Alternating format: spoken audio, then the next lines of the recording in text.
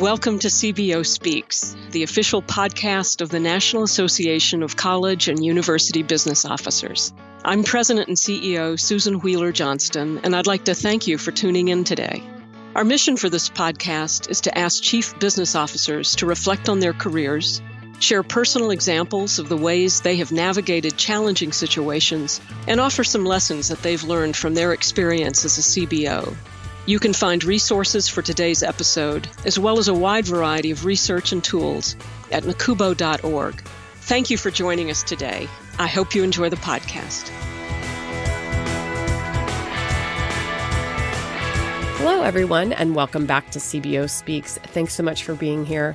My name is Megan Strand, your host, and it's my honor to be joined today by Laura Hubbard, Vice President of Finance and Administration at the University at Buffalo.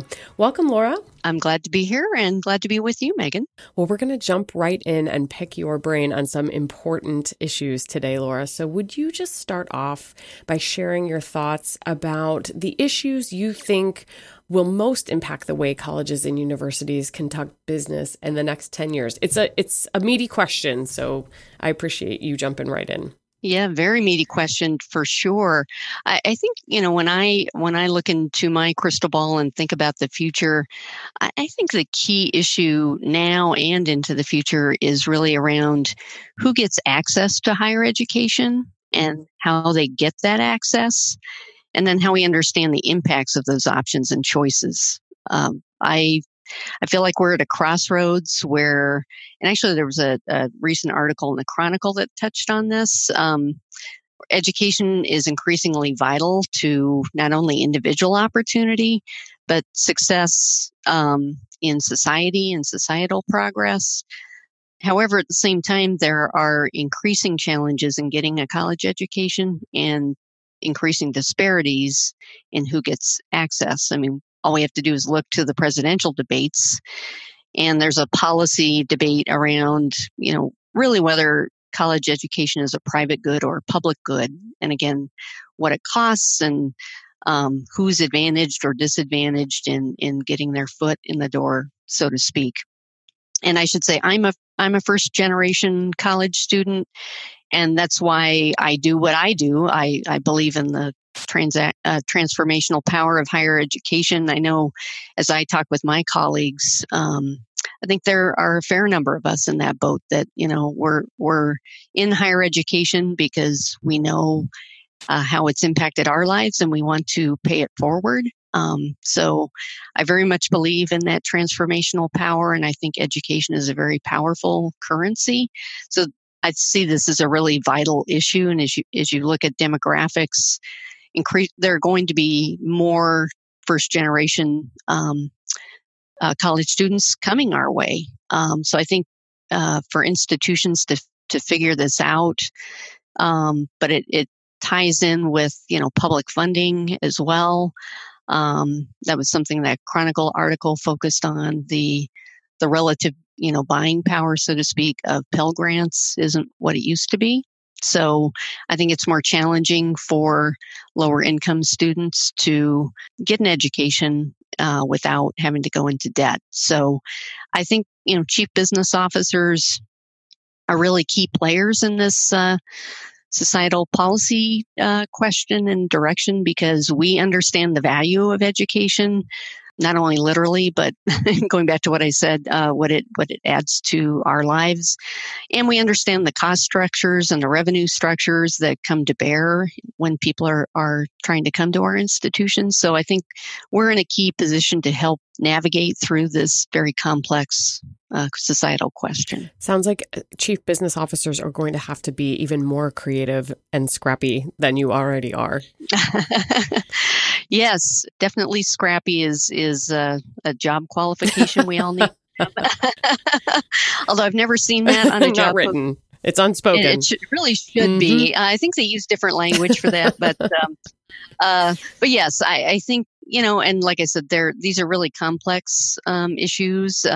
And there's no sort of easy answer, but I think figuring this out, I remember actually at a NACUBO annual meeting, going back several years ago now in the Research Universities Roundtable. That was our discussion. What is a sustainable, business model for a research university going forward? And we talked about, the relative, what the model, for public higher education used to be and how that has changed, especially around not only federal funding, but also state funding.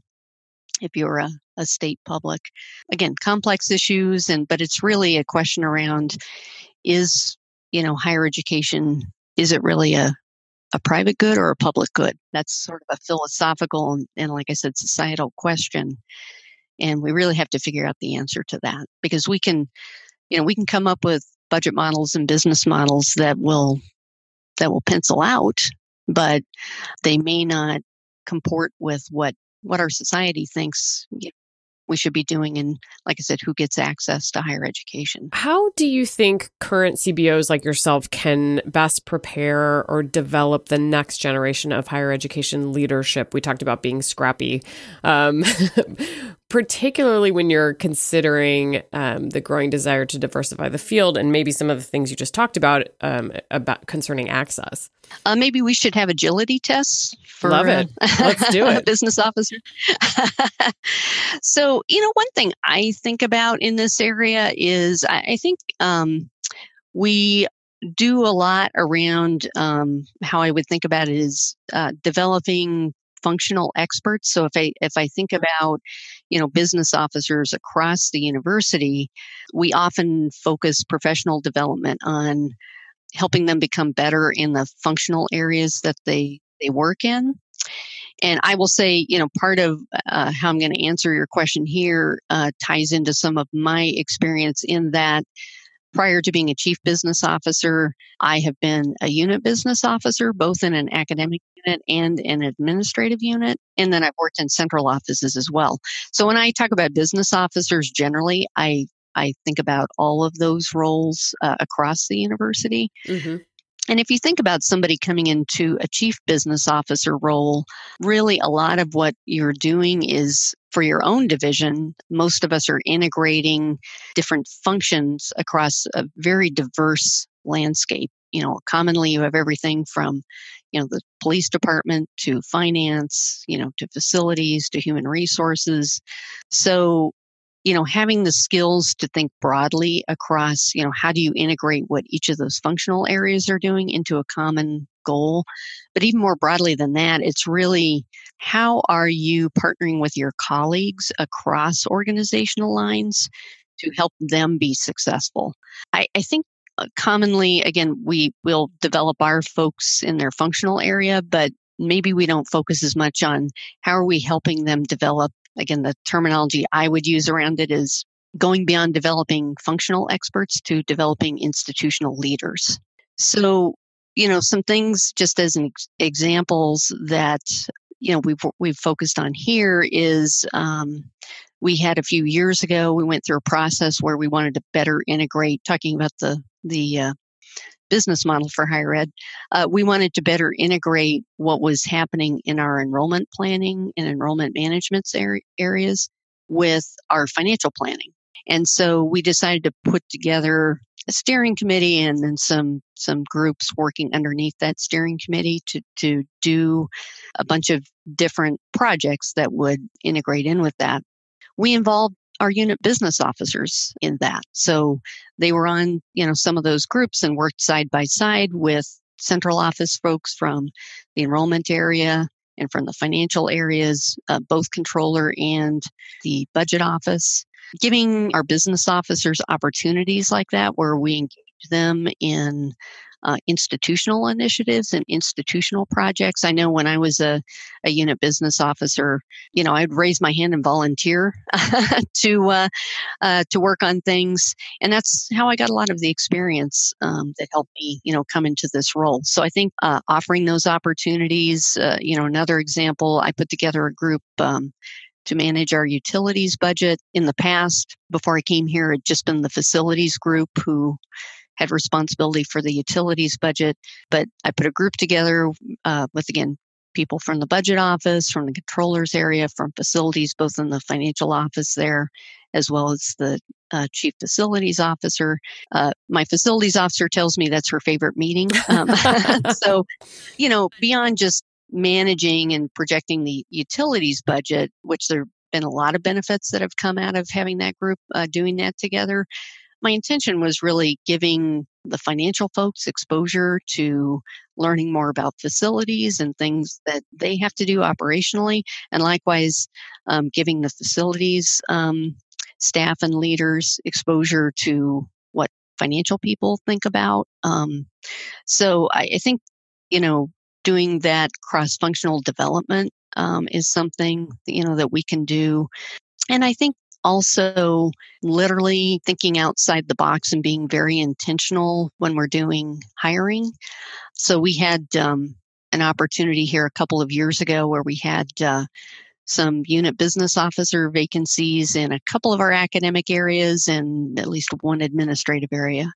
And so we talked about doing a pooled recruitment instead of every individual dean or vice president doing their own recruitment, that we would do them jointly.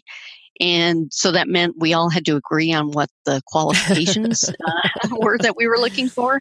And it was very interesting because a couple of the deans came in with very prescriptive ideas about, what qualifications someone had to have.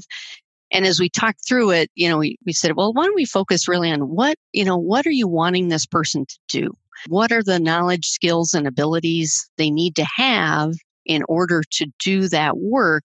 And let's focus more on that as opposed to how they got there. As I like to say, there are many paths to enlightenment. So let's focus on what you want them to be able to do, not how they learn to be able to do that. I said, let's be open to people who don't come from higher education. Even in an academic unit. And I shared some examples from my past on how we'd done that and how they had worked out. And I think as we talked through that, everyone agreed to, we agreed, jointly to what the qualifications were.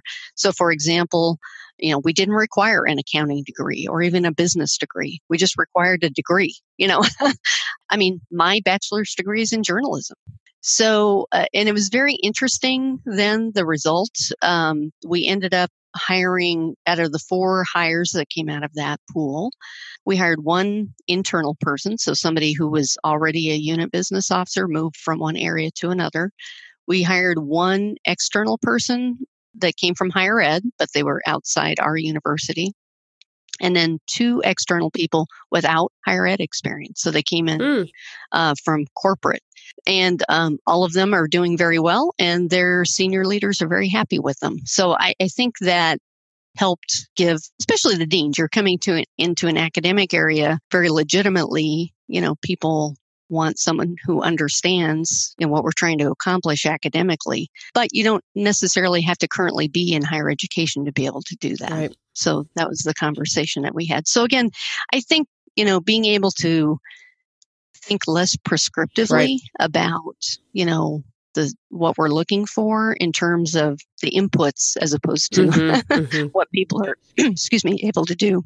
Laura, speaking now not only to folks that are already CBOs and in CBO roles, but also listeners who might be considering a career path as a CBO, what would you say are the top 3 skills or attributes that are most critical for CBOs in today's higher ed landscape, as well as all of the things we've been talking about? And we've already said that you have to be scrappy and you're going to have to pass an agility test. But beyond that, what would you say are some of the skills or attributes are most important? Sure. So I think definitely a key one for me is the ability to communicate effectively.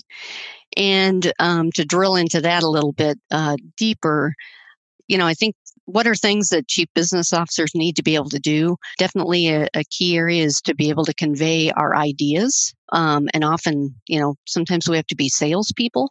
So we sell ideas a lot of times, both internally and externally. And we have to share a lot of complex information. So I know something I do mentoring with our folks is, how do we break down very complex information into very relatable things that people can understand. You're talking about a bond issue, related to your home mortgage or something like that. So getting out of some of the tech speak and making things relatable for our audiences. Another reason communication is key is oftentimes we're having challenging conversations. And so being able to do that in a positive way and an empowering way. So not just talking about what some challenges might be, but helping, others think through, what are solutions or what are things that we can do to manage through those things. So I think being able to do that is really important, and being comfortable with difficult conversations. So again, we're in roles where, we're asked to do that or we need to do that. So I think being comfortable with doing that is a really important skill set to have. And the ability to be a storyteller. Again, taking that complex information, being able to relate it to faculty or other leadership or students, to explain the finances or our capital plans or whatever you may be talking about. And then finally, in communication area, listening is, I saved the best for last. Listening is really important. There's a Chinese proverb that says to listen well is as powerful a means of influence as to talk well, and is essential to true conversation. And I think that's really true. So being able to listen. And then that kind of ties into the second thing that I think is important, which is cultural competency, really in its broadest sense. Someone asked me once, I think it was an ACE fellow that was here, what academic degree is important to the CBO position. And I'm sure they were expecting me to say something like accounting or business. And what I said was cultural anthropology. Oh, that's a good one. Because I think the ability to understand cultures and subcultures at your institution and how to relate to them and engage with them is really important. Being a student of your university and, sitting down, we have an event here where we honor our SUNY distinguished faculty. So I will go to that dinner and just talk with the faculty who are sitting next to me about their programs and what they do outside of their faculty job. So I think the more we can engage, with the campus community and really understand, universities are complex places culturally. So I think the ability to understand organizational cultures and be able to move them forward is a second one I would offer. And then finally, I think self-awareness and self-management is a key one. So again, they're rewarding jobs, but they can be challenging at times. So the ability to manage your health and wellness, I think, is important. The ability to read your environment and listen to it and act on what you hear, to be responsive to criticisms, and also to have the courage to confront your own biases and assumptions about things. We all have them. So, and to own up to your mistakes or missteps, to be able to do that and have a healthy sense of humor is the other part of self-awareness and self-management. I mean, my humor has gotten me through many, many situations, so I can't imagine doing this job without a healthy sense of humor. So I just think those are the three I would pick, communication, cultural competence, and self-awareness. Laura, I'm going to ask you to reflect back on your time as a CBO now and tell us what you'd consider to be your most fabulous failure, or just a lesson that you learned along the way, and maybe a little bit about that situation, what you learned and took forward with it. So I was actually on a panel almost exactly a year ago where we got to talk about fabulous failures. Everyone loves talking about their failures. I know. I thought, who picked this topic? So, and one thing I shared, and I'll share again, is I don't, as I think about my career, I don't usually use the F word, as I like to say. I'm sure. I'll talk about mistakes and things of that nature. We all make them. So, but if I had to think about, one reason for that is I think the word failure, it seems cataclysmic in some ways. So, but if I think about a fabulous failure, I'll use the same one I did in that venue. So, in a different role that I had earlier in my career, there was a situation, it was really an institutional fabulous failure. So without going into the detail, it did lead to a complete turnover in the university administration. There were multiple lawsuits that were involved, and criminal investigations. So it was a big situation. Yeah. The VP I reported to was, one of the figures in that. So I was actually asked to come in and kind of manage basically the business aspects around things that had gone wrong there.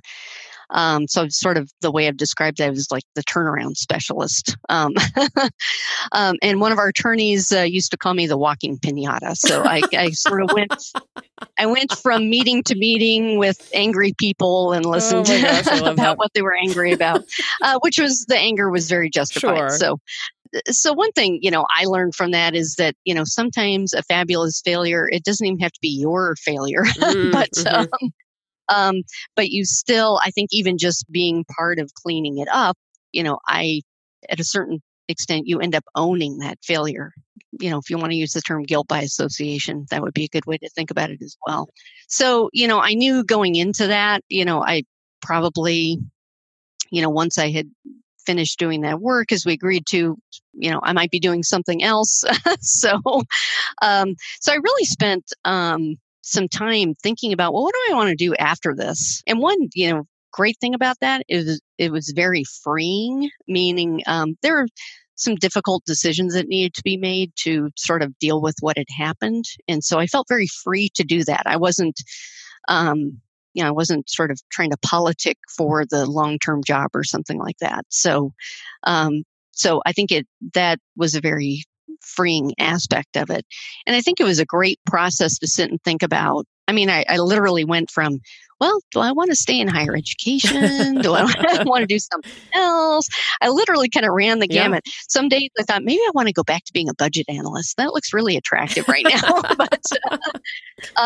So at the end of that sort of thought process, I ended up deciding, no, I do enjoy what I'm doing, and I want to keep doing that, at least for the next 5 years, and then I'll think about it again. So again, it's just sort of created a different way of thinking about my career that I think has been very, very helpful. At the same time, that was years ago. I'm still, doing the same work. So, but I think just the thought process of thinking about why I was doing what I was doing, and hey, I'm not bound to this, I could do something else, was a great process to go through. And one thing I definitely learned from that situation, I would say, not only thinking about my own experience through it, but others as well.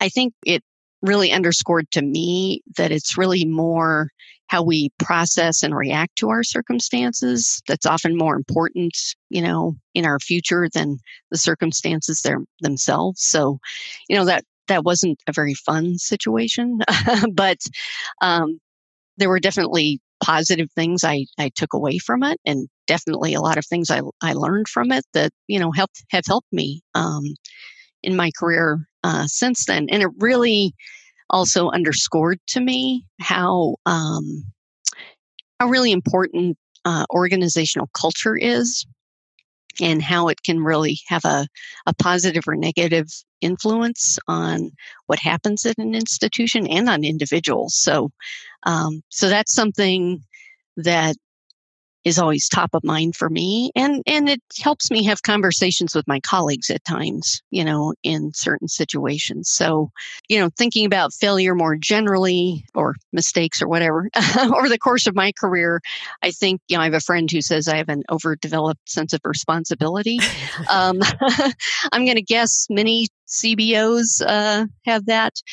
So I think over the course of my career, I've learned to be more comfortable with trying things that don't work out. So in my current role, I'll talk a lot with, my folks about, well, hey, let's try this. We talk about experimentation. Let's try this and let's see how it works out. And then we'll debrief about it and say, okay, what worked and what didn't work. And then, we'll fine tune from there. So I think that's a healthy way of thinking about things, because if you're too afraid to fail, you're not trying things. So, well, thank you, Laura, for sharing some of your insights and experiences with our listeners today. Yes, thank you again. I enjoyed thinking about these things, and it's an exciting time to be in higher education. And again, I just think it's what we do is just very important to individual people and to our society. So I'm happy to be doing this work. You can find out more about Laura and today's episode by visiting the education section, then click podcasts of nacubo.org. Make sure you also subscribe to CBO Speaks in Apple Podcasts or wherever you get your podcasts so that you'll get the latest episodes instantly. And on behalf of Laura and myself, I'd like to thank you so much for joining us for this episode of CBO Speaks.